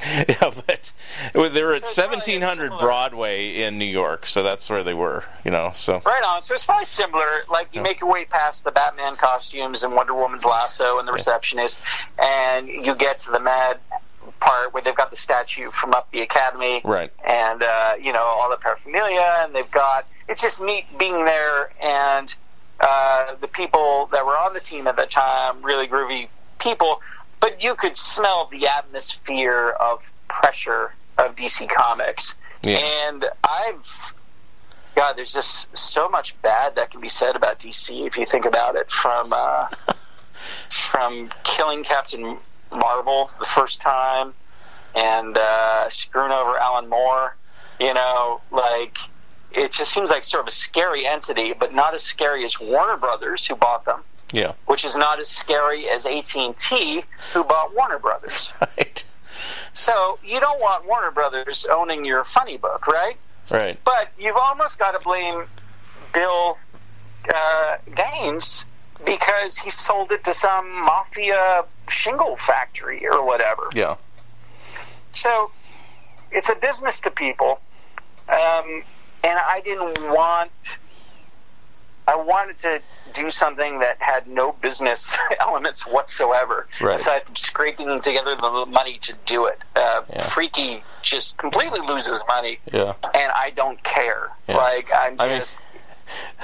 Oh, sorry to interrupt. The last time Mad was truly independent, when it was truly EC, was 1961. So that's when it's sold great, though. It's still EC. I just did my taxes, and Yeah. my W-2 is Yeah, I saw that. You posted publication, that, and yeah. that's so cool. So it was just fun being part of that, and I really loved working with Susie and the few other folks I dealt with, because they were really fun people and really creative, really passionate about it. And I think, I suspect she saved it, because, okay, I was in those issues, my life was changed, but then I wasn't getting any feedback on stuff I sent them after that. So then you have to kind of deal with, like, well, maybe that was your good time, and now you're back in the wilderness. Yeah. And so it was a real roller coaster where I'm on top of the world, and then I'm a has-been, like, within the space of, like, a month or so. And then Here's the last. what happened was they sent that email to their artists, and everything that was in the news was just based on that one email. Nothing coming out of DC or Right. from Mad Magazine. It was all just the artists publicizing the email that they received, which is the same one that I received. They basically said, "Hey, we tried, but it's not happening anymore," right? Yeah. And it was interesting to see that in modern era, how just an email can become a news item and provoke all these, the world's changing because Mad's not here and I haven't bought it since 1972. What I'm talking about is the 1972 Mad, but it's all replaced by, a meme or whatever. Yeah. But that was just based on this email, and I suspect that Susie negotiated with the corporate overlords to let them at least keep it going with some new stuff, Yeah. to just keep it going. And then so she became the editor. I haven't really talked to her too much since then. Yeah. But that's just what I guess happened. I just mean that as a tribute to her. I think. So do you she submit saved anymore? The magazine. Do you What's submit? that? Do you submit anymore, or are you keeping it all? for I Freaky? sent a couple things, and I got back some pleasant, but I wasn't pushing them. I would expect those few pages to go to Tom Richmond and to go to Johnny Sampson, who I think is great. You know what I mean? Yeah. And do that kind of mad stuff. I don't know whether I'll pursue it too much. It sort of seems healthier for me to just focus on doing my own thing. Yeah. So I don't really love that energy, and that's why I had submitted before. And part of this was from being in music too. I don't love that energy of trying to get someone else to pay attention. You know what I mean? Right. Well, And if that's, I understand that's part of it, but maybe it just doesn't fit my personality too well. And it's really interesting being on the other foot of that now, because now I get submissions for Freaky, even though it's like an indie thing. There are so many artists with no place to put their stuff, right. that I get tons of submissions. And so I know what it feels like to submit, so Yeah. I've got to handle it in a way that's different than the way I feel like I've got to treat it the way I would want to be treated, right? Yeah. So, and in a way, I'm jealous of that too, because I always wanted to start a humor magazine that people would submit things to me, but well, you should then, Mark. You should start Frolic. Compete. I'm going to compete with you. But it wouldn't be competition. Yeah. And I don't feel like I'm competing with American Bystander. Yeah. I think there's room. Don't you think there's room? Well, there's room, but currently I don't have time, so that's really what it is. Well, I understand that. Yeah, sure. because I'm doing books, I'm doing these podcasts, and so I kind of went this direction instead. So it's like, and this works for me, because the great thing about the podcast is I have to do a little editing and stuff like that, and upload it, and pay attention to which episode is which, and blah, blah, blah. But in general, once I'm done with it, I'm done with it. Unless I need to transcribe it for something. Otherwise, it's like, hey, here it is. Go for it. And it seems similar to what I'm doing in that it's a labor of love, right? You're not making money off off this. The hardest part is to get guests, but that's gotten easier over the time, because now they go, oh, you got Scott Shaw? Oh, well, I'll do it. Oh, you got Bill Morrison? Oh, well, I'll do it. It's like, and then people like yourself, I've done it before, so hey, I'll do it again. Sure, why not? Why would you say you do it? If you could articulate, why is it that because you're putting a lot of time and energy? Why do I do this podcast? Yeah. Well, you have to thank my friend Lee Hester for that. He says, you should do a podcast. And I go, why? I don't have I said the thing I said just a second ago. I don't have time for this. But you made time. I made time, but also I'm doing more episodes now because of the pandemic. Is my charitable contribution to the world. I'm doing more episodes through the summer because everybody's at home. So it's like... I think there is that element, and I feel that with Freaky. I had this experience of being accepted by MAD and feeling like that validated my attempts at creating something. Yeah. And in my own little way, I'm able to do that for some other artists. I've had artists tell me that, like, wow, I didn't, know that my stuff was any good. You like it. So, that's, fantastic. And that's a good feeling, Also, you got to do something, right? Even if you don't have a lot of time, I think a lot of us, I don't have kids, and it's like, what am I going to do? Just, watch TV? Yeah.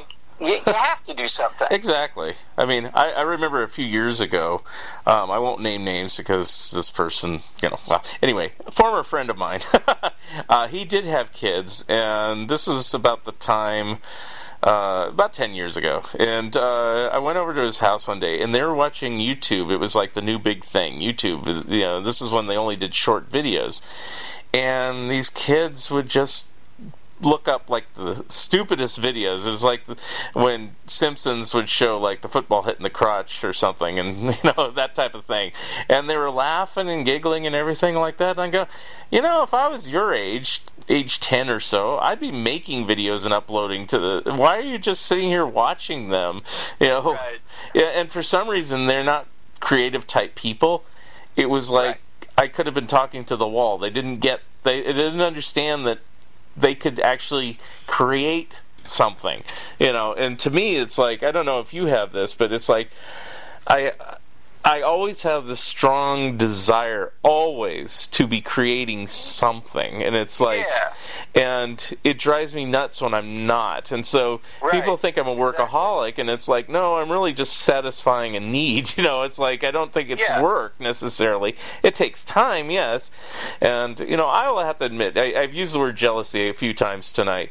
I've ceased to really become too jealous of different people that I know, and many I've interviewed on this podcast, because, they've done their thing in their life, and I've done my thing in my life, and some people haven't done the things I've done, so similar to how I haven't done some of the things they've done, so everybody does their own little thing. So I could sit here and be jealous, and it's like, well, if I really wanted to start a magazine, I could just do it. And you may still. Yeah. And you're going to be in Freaky. Yeah. And I think creating stuff is an inherently positive act. I mean, you are putting something to the world that wasn't there before. It's like giving birth. And I think that those of us that have that urge to do it, it's like the point of being alive to some extent. It's like you're doing something that moves stuff along.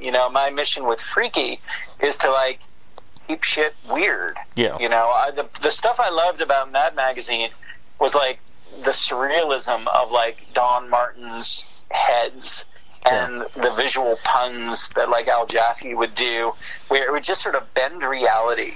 Right. And I find that really freeing, because reality can be scary, and bending it gives you all kind of options. Yeah. The ability to warp the way you see the world, and to hopefully warp the world a little bit in your image, is what it's what we're here to do, a lot of us that create. One thing you haven't touched on yet, and I don't know if you're planning to, but so you're talking about the first issue, and my assessment of it is kind of like yours. I liked it, but I didn't love it. But I figure it's a first issue. You gotta get the stuff out there, and lots of stories and things like that.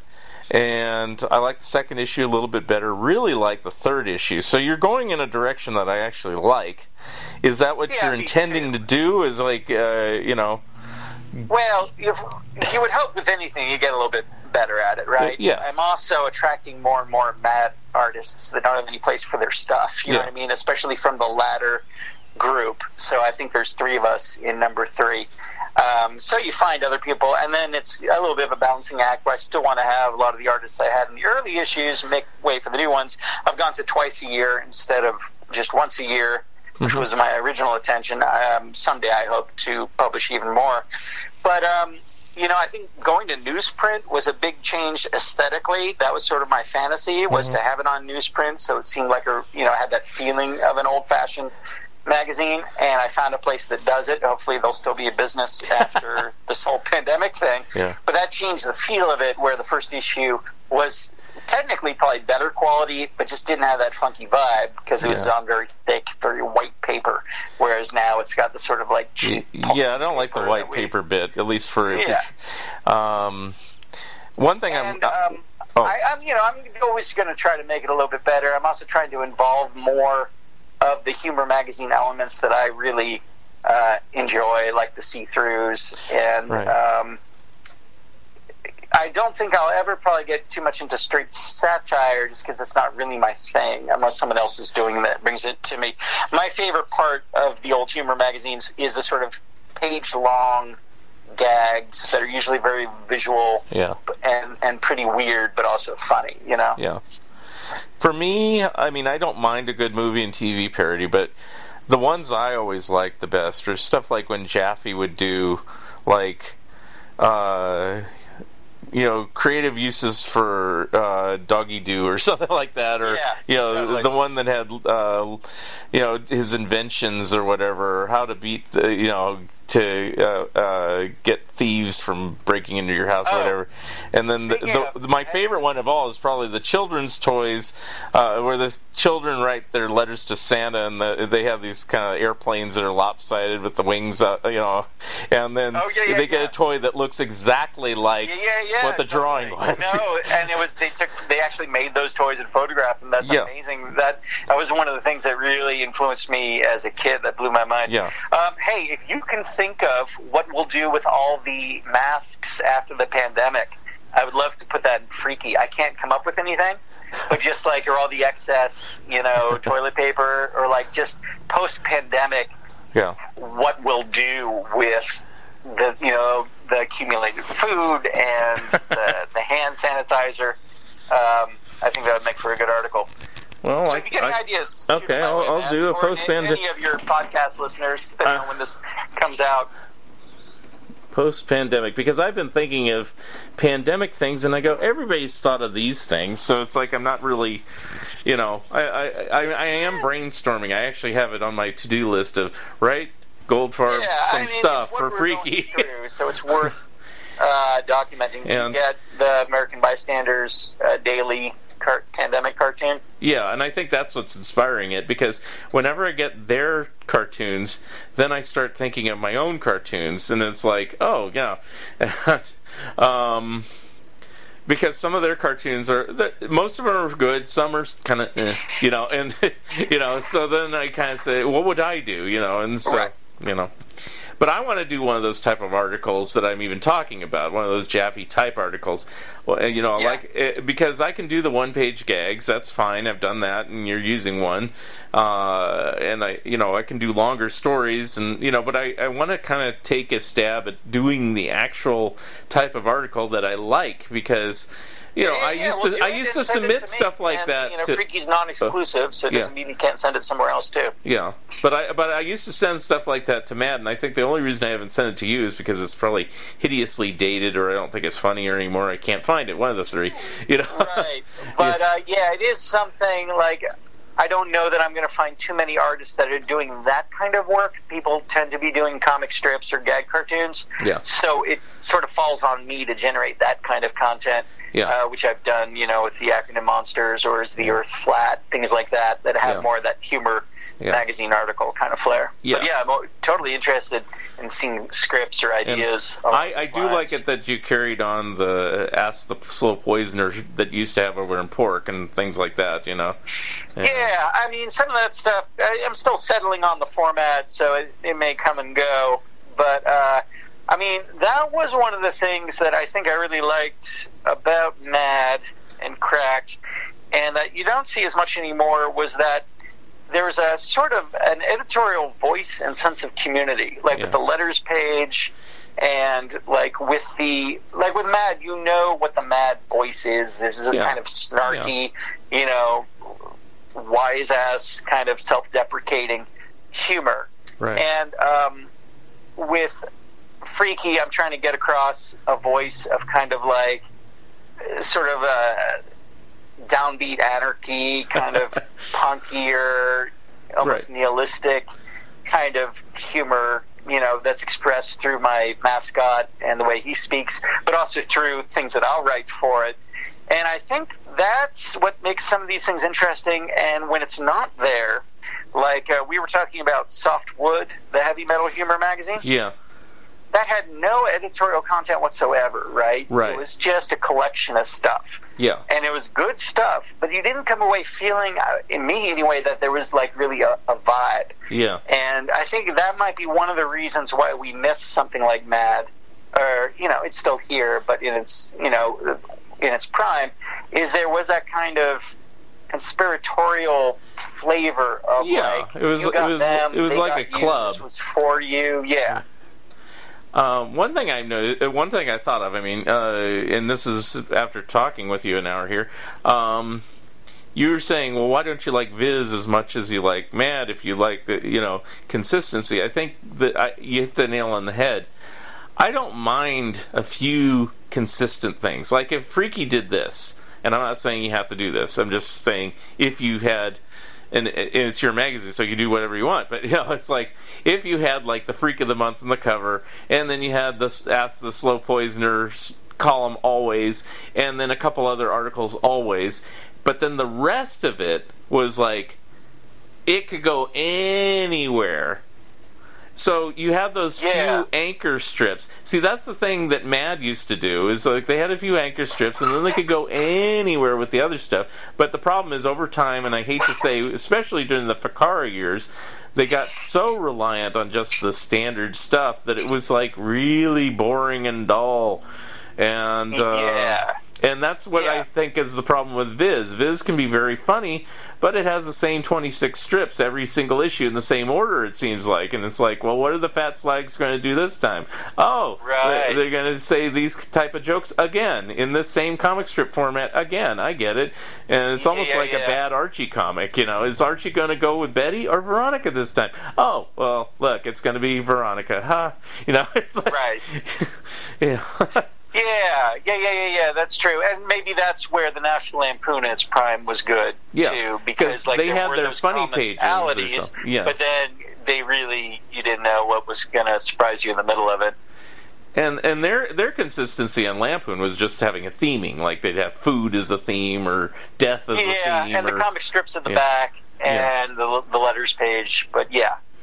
So I like a few consistent things, because then you have something to kind of look forward to. It's another Freaky. Maybe there'll be a fold-in. I'm not saying to do a fold-in. It's but it's going to be in there. It's right. And it doesn't have to be entirely original, because I was going to say this earlier too. It's somebody said, well, who created Shut-Ups over at Cracked? And I had to do a little research, because I knew they predated Cracked. And basically those type of jokes were around. There was kind of these sick jokes that were around in the 50s. My dad even said that once. He says, and there's a record of Shut-Ups that had nothing to do with Crack Magazine that came out about the same time as Crack did.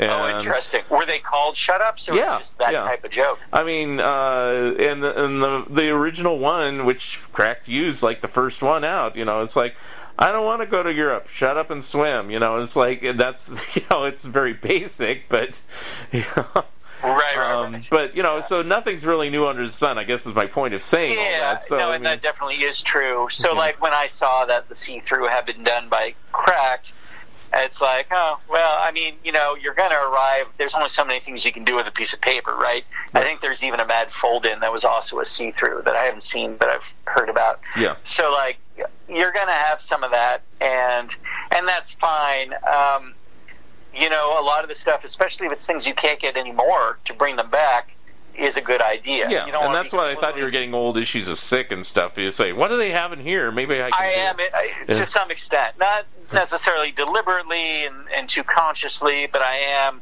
looking to them for inspiration. I won't specifically take very specific things, but I want to see, what has gone before. Yeah. And then the magazine I like that, Mark Todd that I've worked with, and he was the editor for Crack for a number of years, and he did his version. And those are great issues of Crack. That period there is amazing. I love the Ugly Family. Yeah, and that's what I think, that could be a direction to go towards too, but, it's totally up to you. But he did Monster Party as a spin-off magazine. Right. Yeah. And then he did Monsters Attack as just like a total straight thing that he, it was more like creepy, it's like... Right. And, it's like, so there's so many directions you could take it, It's like... Totally. Well, something to also think about, with the Frolic idea, it doesn't have to be an ongoing thing. It could be one issue. It could be every couple of years. You know what I mean? Like, you can also sort of slowly assemble it behind the scenes. Yeah. Well, I don't have a problem not doing a second issue right away because Mike Kazala did 2 issues of Zorch, and I think they're 20 years apart. Yeah, totally. And I have both issues. I didn't know there was a second issue when I saw him a couple years ago. He said, "Oh yeah, I finally did a second issue. Here it is." Yeah, I am planning to be very religious though about putting out Freaky at least twice a year. Yeah. And doing it, for at least like 20 years. That's like the plan. Because I think that's another thing that I liked about something like Mad was it was always kind of there if you needed that sort of entertainment. Yeah. And it was a bit of a comfort in that, it was like... Well, that's why everybody got upset when they said they're going to not do it anymore, is everybody said, it's like, and it's like, it didn't matter if you hadn't bought it in 20 years, it's like, it's not going to be there. Right. So I'm sort of making a commitment that Freaky will be there in its smaller form, smaller ratio and smaller audience and everything. Yeah. But that it will be a consistent, element to those people that want to subscribe on Patreon at patreon.com/Freaky Magazine. This is the Slow Poisoner. I come to you from the future with these words of warning. It's a hot horror planet. It's a hot horror planet. It's a hot horror planet. It's a hot horror planet. Living in science fiction, past the point of no returning. We got high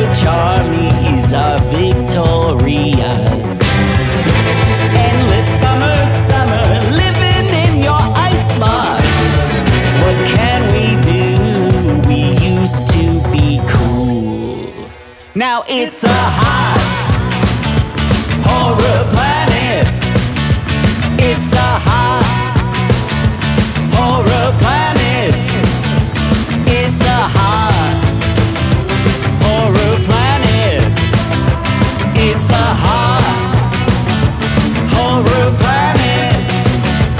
Horror planet. How dare you do a free plug on my show? No, just kidding. Well, that might be a good spot to wrap it up. Every time I talk to you, Mark, I think, wow, how are we going to fill it? I know. I was thinking. Well, I was thinking we were just going to do a low key show. Maybe talk about some of your songs. I do like the new songs you gave me. You gave me like 4 new songs, and I may just intersperse them throughout the interview, just to have a little break and just go to a song. So I mean, sure, yeah. One of those, Hot Horror Planet, follows the same theme as the global warming comics. So when I get to that point in the story, you can throw it in. And so I will mention here, since we're on the subject, and then I can place these anywhere in the song. So somewhere during the course of this show, you probably heard these 4 songs: Hot Horror Planet, Grimy, Crap Mountain, and Railroad Werewolf Graveyard. I'll have to say, Abby and I listened to them. We liked Hot Horror Planet the best, Crap Mountain second, and weren't as crazy about the other 2, but they weren't too bad.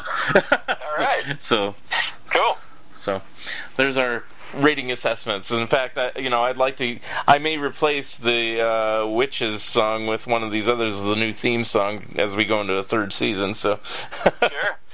Yeah, it's a Hot Horror Planet. Might be too apropos for the coming years. Woo. But we'll see. Right now, anything could happen. All right. And any last things to plug, since you're doing Freaky? Anything else? I know you're not probably doing shows right now, so...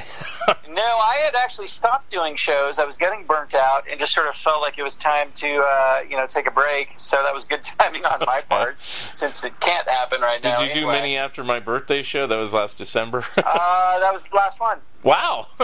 I saw his last show. Yay! Yeah. And, so it's a hiatus. I'm not sure when I'll get back or even if I'll get back. But right now I'm just focusing on Freaky. And that's really the only thing to plug. I've also got an online presence. I didn't do a website specifically for it, but if you go to theslowpoisoner.com, there's a Freaky section there where I've got some excerpts and stuff.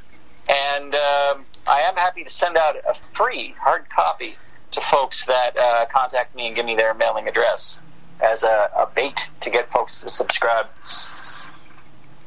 And if you like humor magazines, or if you like weird monsters, or if you just like to supporting creative people, it's all for you. Go for it. Do it. Right on. Thanks. Thank you for listening, and thank you, Andrew Goldfarb, for being my special guest and for your new songs. Episode number 78 will be coming soon. If you would like to comment and or be a guest on this podcast, please drop me a line at funideas.mark@gmail.com. Become a patron of Mark Arnold and Fun Ideas Productions.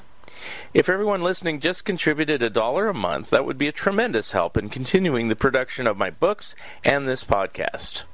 Also, subscribe to my YouTube channel. The opening and closing music for the Fun Ideas podcast is provided courtesy of Andrew the Slow Poisoner Goldfarb and is used with permission. This has been the Fun Ideas podcast. This is Mark Arnold speaking. This episode is copyright 2020, Fun Ideas Productions. Thank you, and good night. Headed home to a cardboard hut with duct tape doors. At the price I'm paying, be glad it isn't yours. Now get up, Crap Mountain, get up. Crap Mountain, get up.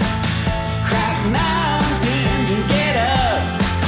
Crap Mountain, get up. Crap Mountain, get up. Crap Mountain, get up. That mountain of crap. And don't fall back. Don't fall back.